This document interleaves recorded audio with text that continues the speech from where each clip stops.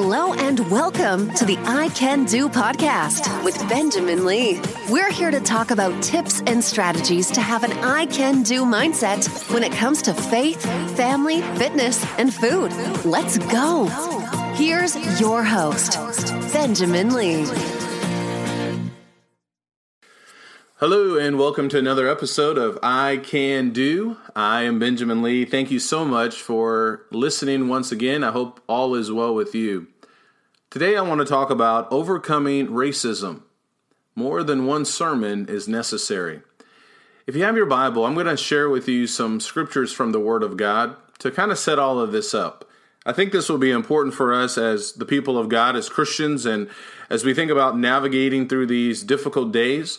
Racial tension is something that we all are seeing and feeling. I've had a lot of people tell me that they really don't know what to say, that they are scared to even say something because they're fearful that they may say the wrong thing.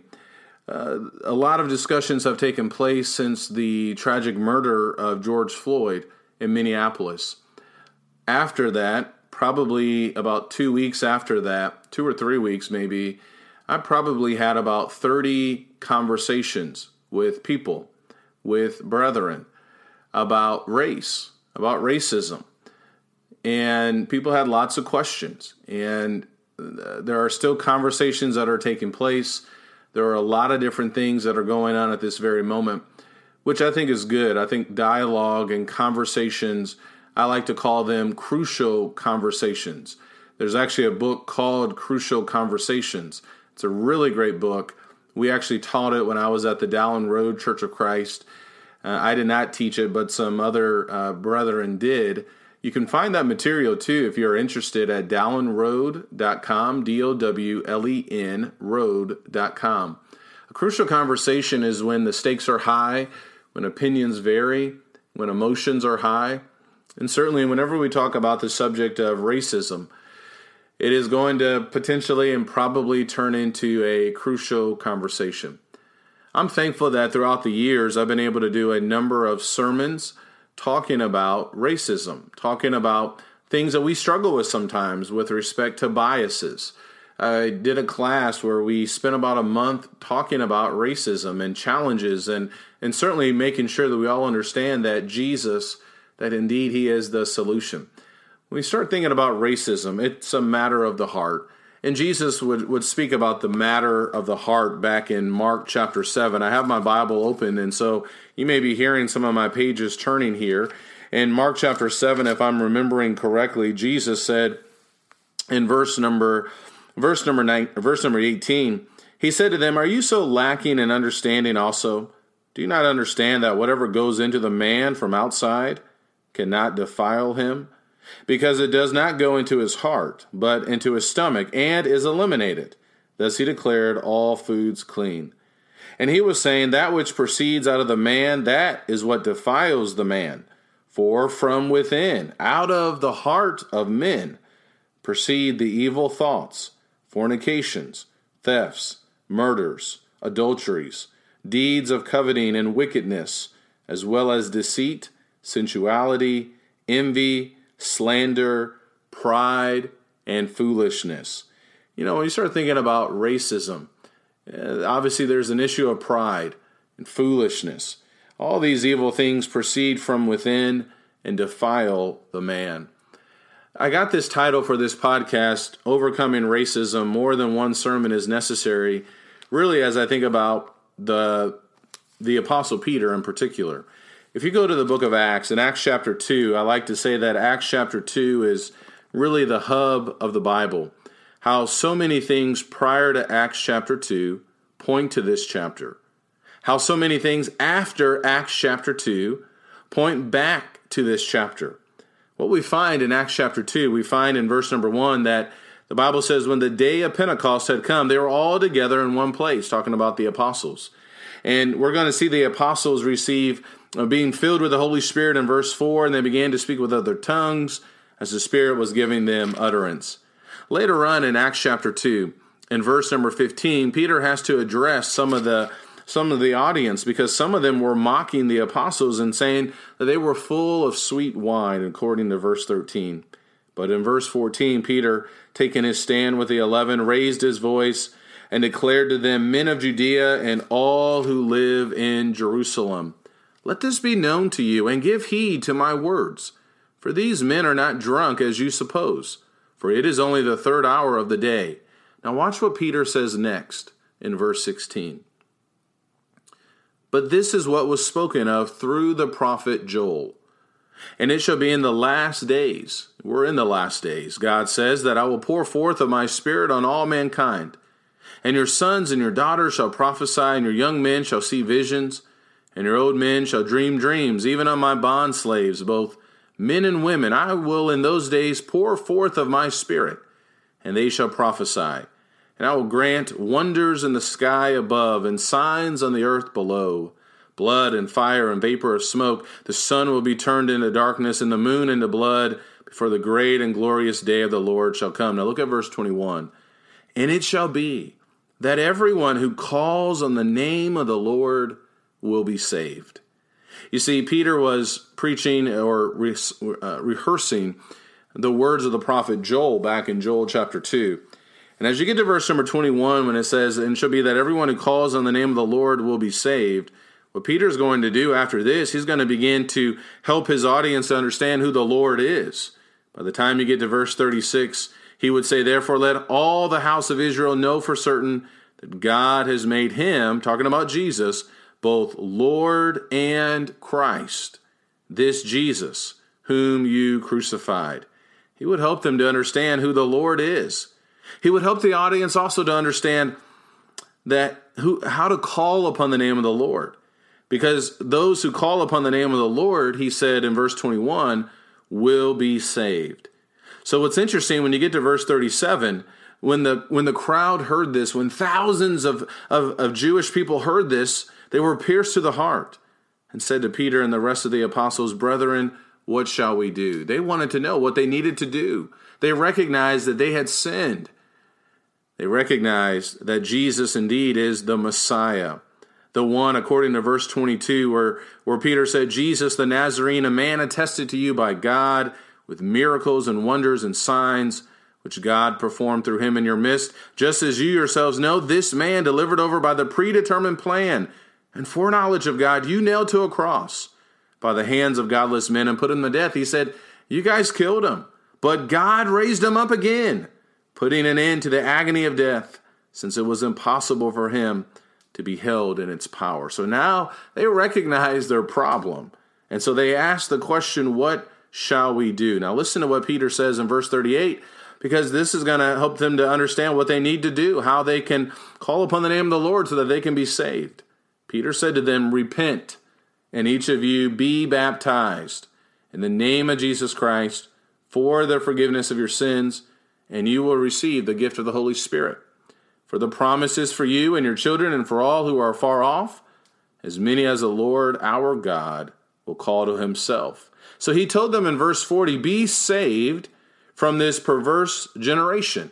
Remember back in verse 21, he said, it shall be that everyone who calls on the name of the Lord will be saved. So he told them what they needed to do in order to be saved. He made it very clear who the Lord is, that Jesus is both Lord and Christ. And in verse 41, those who had received his word were baptized.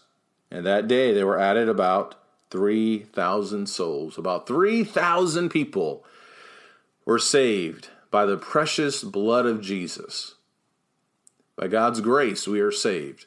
And they had received that saving grace through faith, repentance, and baptism for the forgiveness of their sins.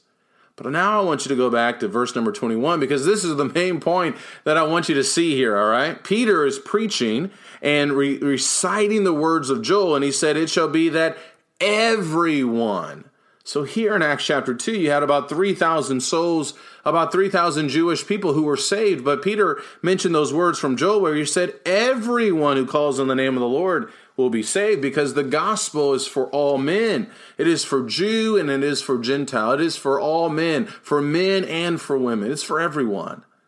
And yet this would be a struggle for Peter when it came time for the Gentiles to receive this salvation as well. So what's interesting is that Peter on the day of Pentecost, he preached this sermon of salvation for everyone. Yet, when you get to chapters like Acts chapter 10, when Peter is called to go to the house of Cornelius, a Gentile, he's going to have a very difficult time. You see, in Acts chapter 10, Peter is going to have this, he's going to fall into this trance and have this vision. In Acts chapter 10 and verse number 10, it says, "But he became hungry and was desiring to eat, but while they were making preparations, he fell into a trance. And he saw the sky opened up, and an object like a great sheet coming down, lowered by four corners to the ground. And there were in it all kinds of four-footed animals and crawling creatures of the earth and birds of the air. A voice came to him, 'Get up, Peter, kill and eat.' But Peter said, 'By no means, Lord, for I've never eaten anything unholy and unclean.' Again, a voice came to him a second time, 'What God has cleansed, no longer consider unholy.' This happened 3 times, and immediately the object was taken up into the sky. Now while Peter was greatly perplexed in his mind as to what the vision which he had seen might be, behold, the men who had been sent by Cornelius," Cornelius was a devout man, as we read at the earlier part of Acts chapter 10. He was a man who feared God and gave alms, many alms to the Jewish people, and he prayed to God continually. And so now Peter is being told to go to the house of Cornelius. The Spirit is going to say to him in verse number 19, "Behold, 3 men are looking for you, but get up, go downstairs, and accompany them without misgivings, for I have sent them myself." So Peter has this vision. The Spirit speaks to him, telling him to go to the house of Cornelius. This is a big deal when you understand the challenges between Jews and Gentiles during this time. How the Jews viewed the Gentiles. They had no dealings with one another. And yet now Peter is told to go to the house of Cornelius, a Gentile. And when he gets to the house, you can see and feel this tension that Peter has. He's already preached this sermon a long time ago, that everyone who calls on the name of the Lord shall be saved. So Peter gets to his house, and Cornelius falls at his feet. Cornelius met him in verse 25 and fell at his feet and worshipped him. But Peter raised him up, saying, "Stand up, I too am just a man. Don't worship men, only worship God." And as he talked with him, he entered and found many people assembled. I love the fact that Cornelius, he had a crowd waiting to hear the word of God at his house. Let's get the whole family involved when it comes to the gospel. Let's get the whole family involved when it comes to hearing the word of God. So Cornelius has been waiting, and so he rehearses to Peter. And Peter is going to rehearse to him. And I want you to take note of what Peter says here as he talks to the many people who had assembled. In verse 28, he said to them, "You yourselves know," listen to this, "how unlawful it is for a man who is a Jew to associate with a foreigner or to visit him." He said, you know that we shouldn't even be here. That this isn't how this typically operates between us and others. And yet God, he said in verse 28, has shown me that I should not call any man unholy or unclean. That is why I came, even without even raising any objection when I was sent for. So I ask, for what reason have you sent for me? Cornelius said, so he's going to rehearse what happened to him. And so I want you to notice what Peter said in verse number 34. Opening his mouth, Peter said, "I most certainly understand now that God is not one to show partiality. But in every nation, the man who fears him and does what is right is welcome to him." And so he's going to preach Jesus and who Jesus is, and the fact that men have to believe in Jesus, that the resurrection is real. And what we see at the end of the chapter is that Cornelius and his household, well, they are baptized in the same manner that those in Acts chapter 2 were baptized. They were saved by the same blood of Jesus that those Jews had been saved from back in Acts chapter 2. And all of this has me thinking that one sermon wasn't enough for Peter. There was still more for him to learn and understand when it came to tearing down these walls between Jews and Gentiles and the biases that they had, or that he had, and many other Jews had towards the Gentiles. I think this is a good example for us, that as we think about racism and what's taken place in America, and as we think about our past, and as we think about moving forward, that we see here that one sermon is good. One sermon is necessary. But one sermon may not just be enough. There's going to have to be more dialogue and more conversation and more teaching on this as well from the Word of God. I say that because there's a couple of interesting things I want you to take note of that I think maybe is good for us as well. We see here in Acts chapter 10 that one of the things that certainly would have been good for Peter and the other Jewish men that were with him is the last verse of Acts chapter 10 that sometimes we overlook. In verse 48, he ordered them to be baptized in the name of Jesus Christ. Then they asked him to stay on for a few days. Now, the fact that they asked these Jewish men to stay for a few days, I think is pretty significant. Because my understanding is, and if I'm incorrect, please let me know, that it sounds like they would have stayed at the house of Cornelius for a few days. That's a really big deal. When you think about what Peter said in verse number 28, how he said how it was unlawful for a man, a Jewish, to associate with a foreigner. So I want you just to think about the seriousness and the ramifications of this idea of them staying with these Gentiles for a few days. How amazing and powerful that would have been, this interaction between Jews and Gentiles.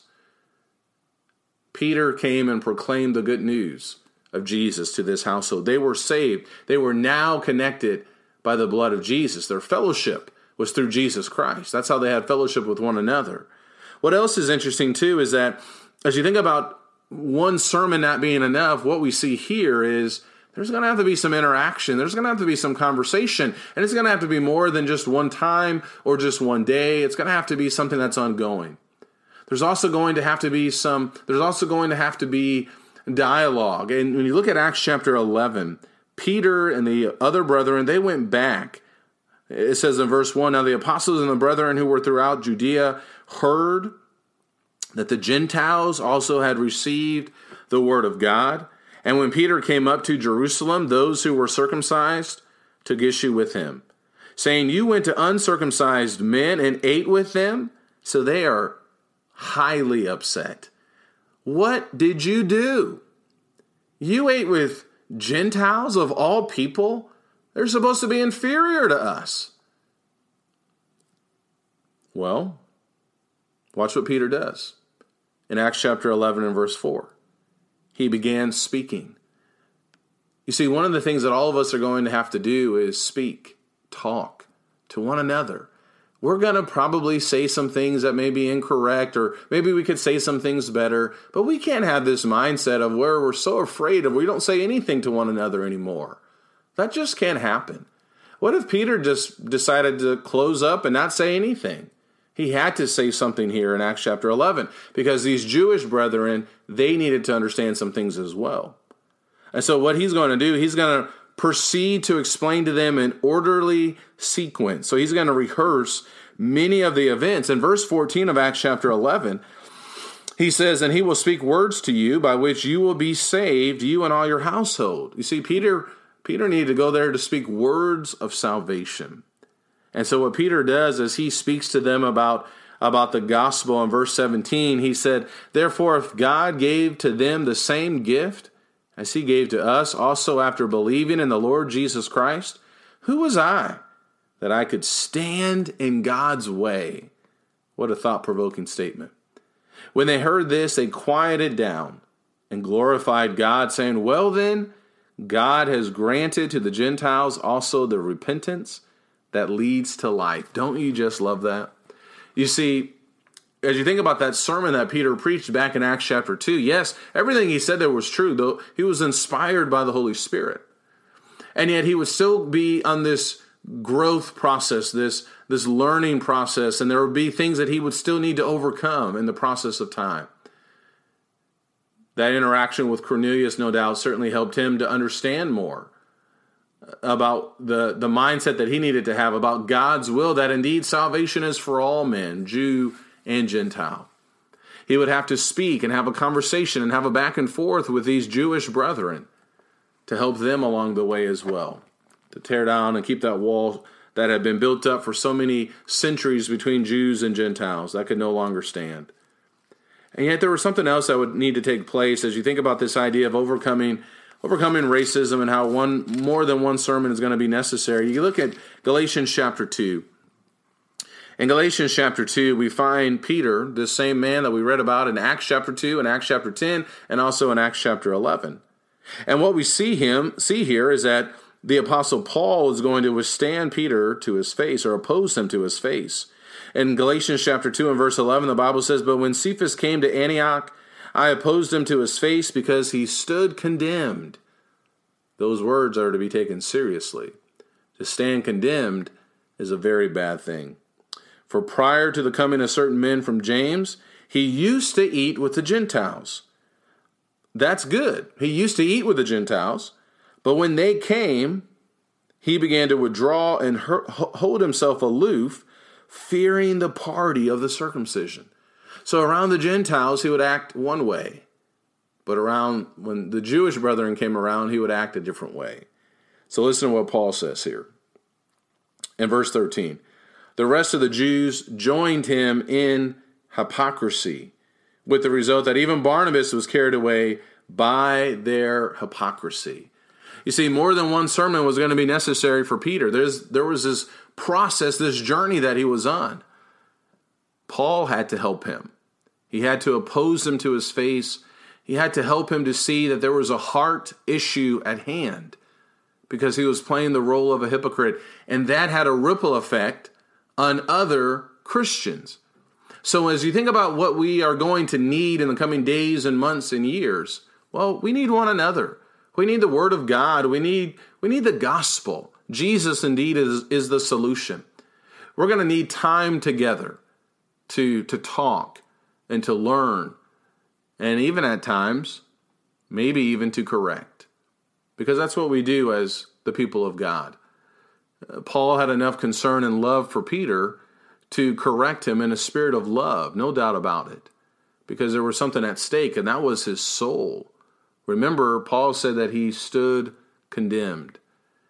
Peter had influenced others in a negative way because of his heart. And I'm thankful that Paul had the courage to speak and to say something. Well, that's what we all need, whether we're black, whether we're white, whatever the case may be. As Christians, we help one another. We encourage one another. We spend time with each other. We speak, and we help one another as we strive to make heaven our home. And as we continue on this year in 2020, I don't know what else is going to happen this year, but certainly we need to preach on these issues like racism. It is a matter of the heart. But we also need to have these one-on-one interactions with one another. Facebook is probably not the place to do it. Personal one-on-one interactions. Peter stayed a few days at the house of Cornelius. Peter had a conversation with these other Jewish brethren. Paul had this face-to-face conversation. That's what we got to get to. Social media is one of the worst ways to communicate. We need one another to be in each other's presence, to have these crucial conversations. And when we do, as we stay connected to God's word and his way, then we'll see how we can help others to understand the power of the gospel, the hearts that we are to have, and how we can be a light in this dark world. We have the solution, Jesus Christ. Let's hold on to him. Let's hold on to his way. Let's hold on to his will. Take care, and God bless. I can do, and so can you.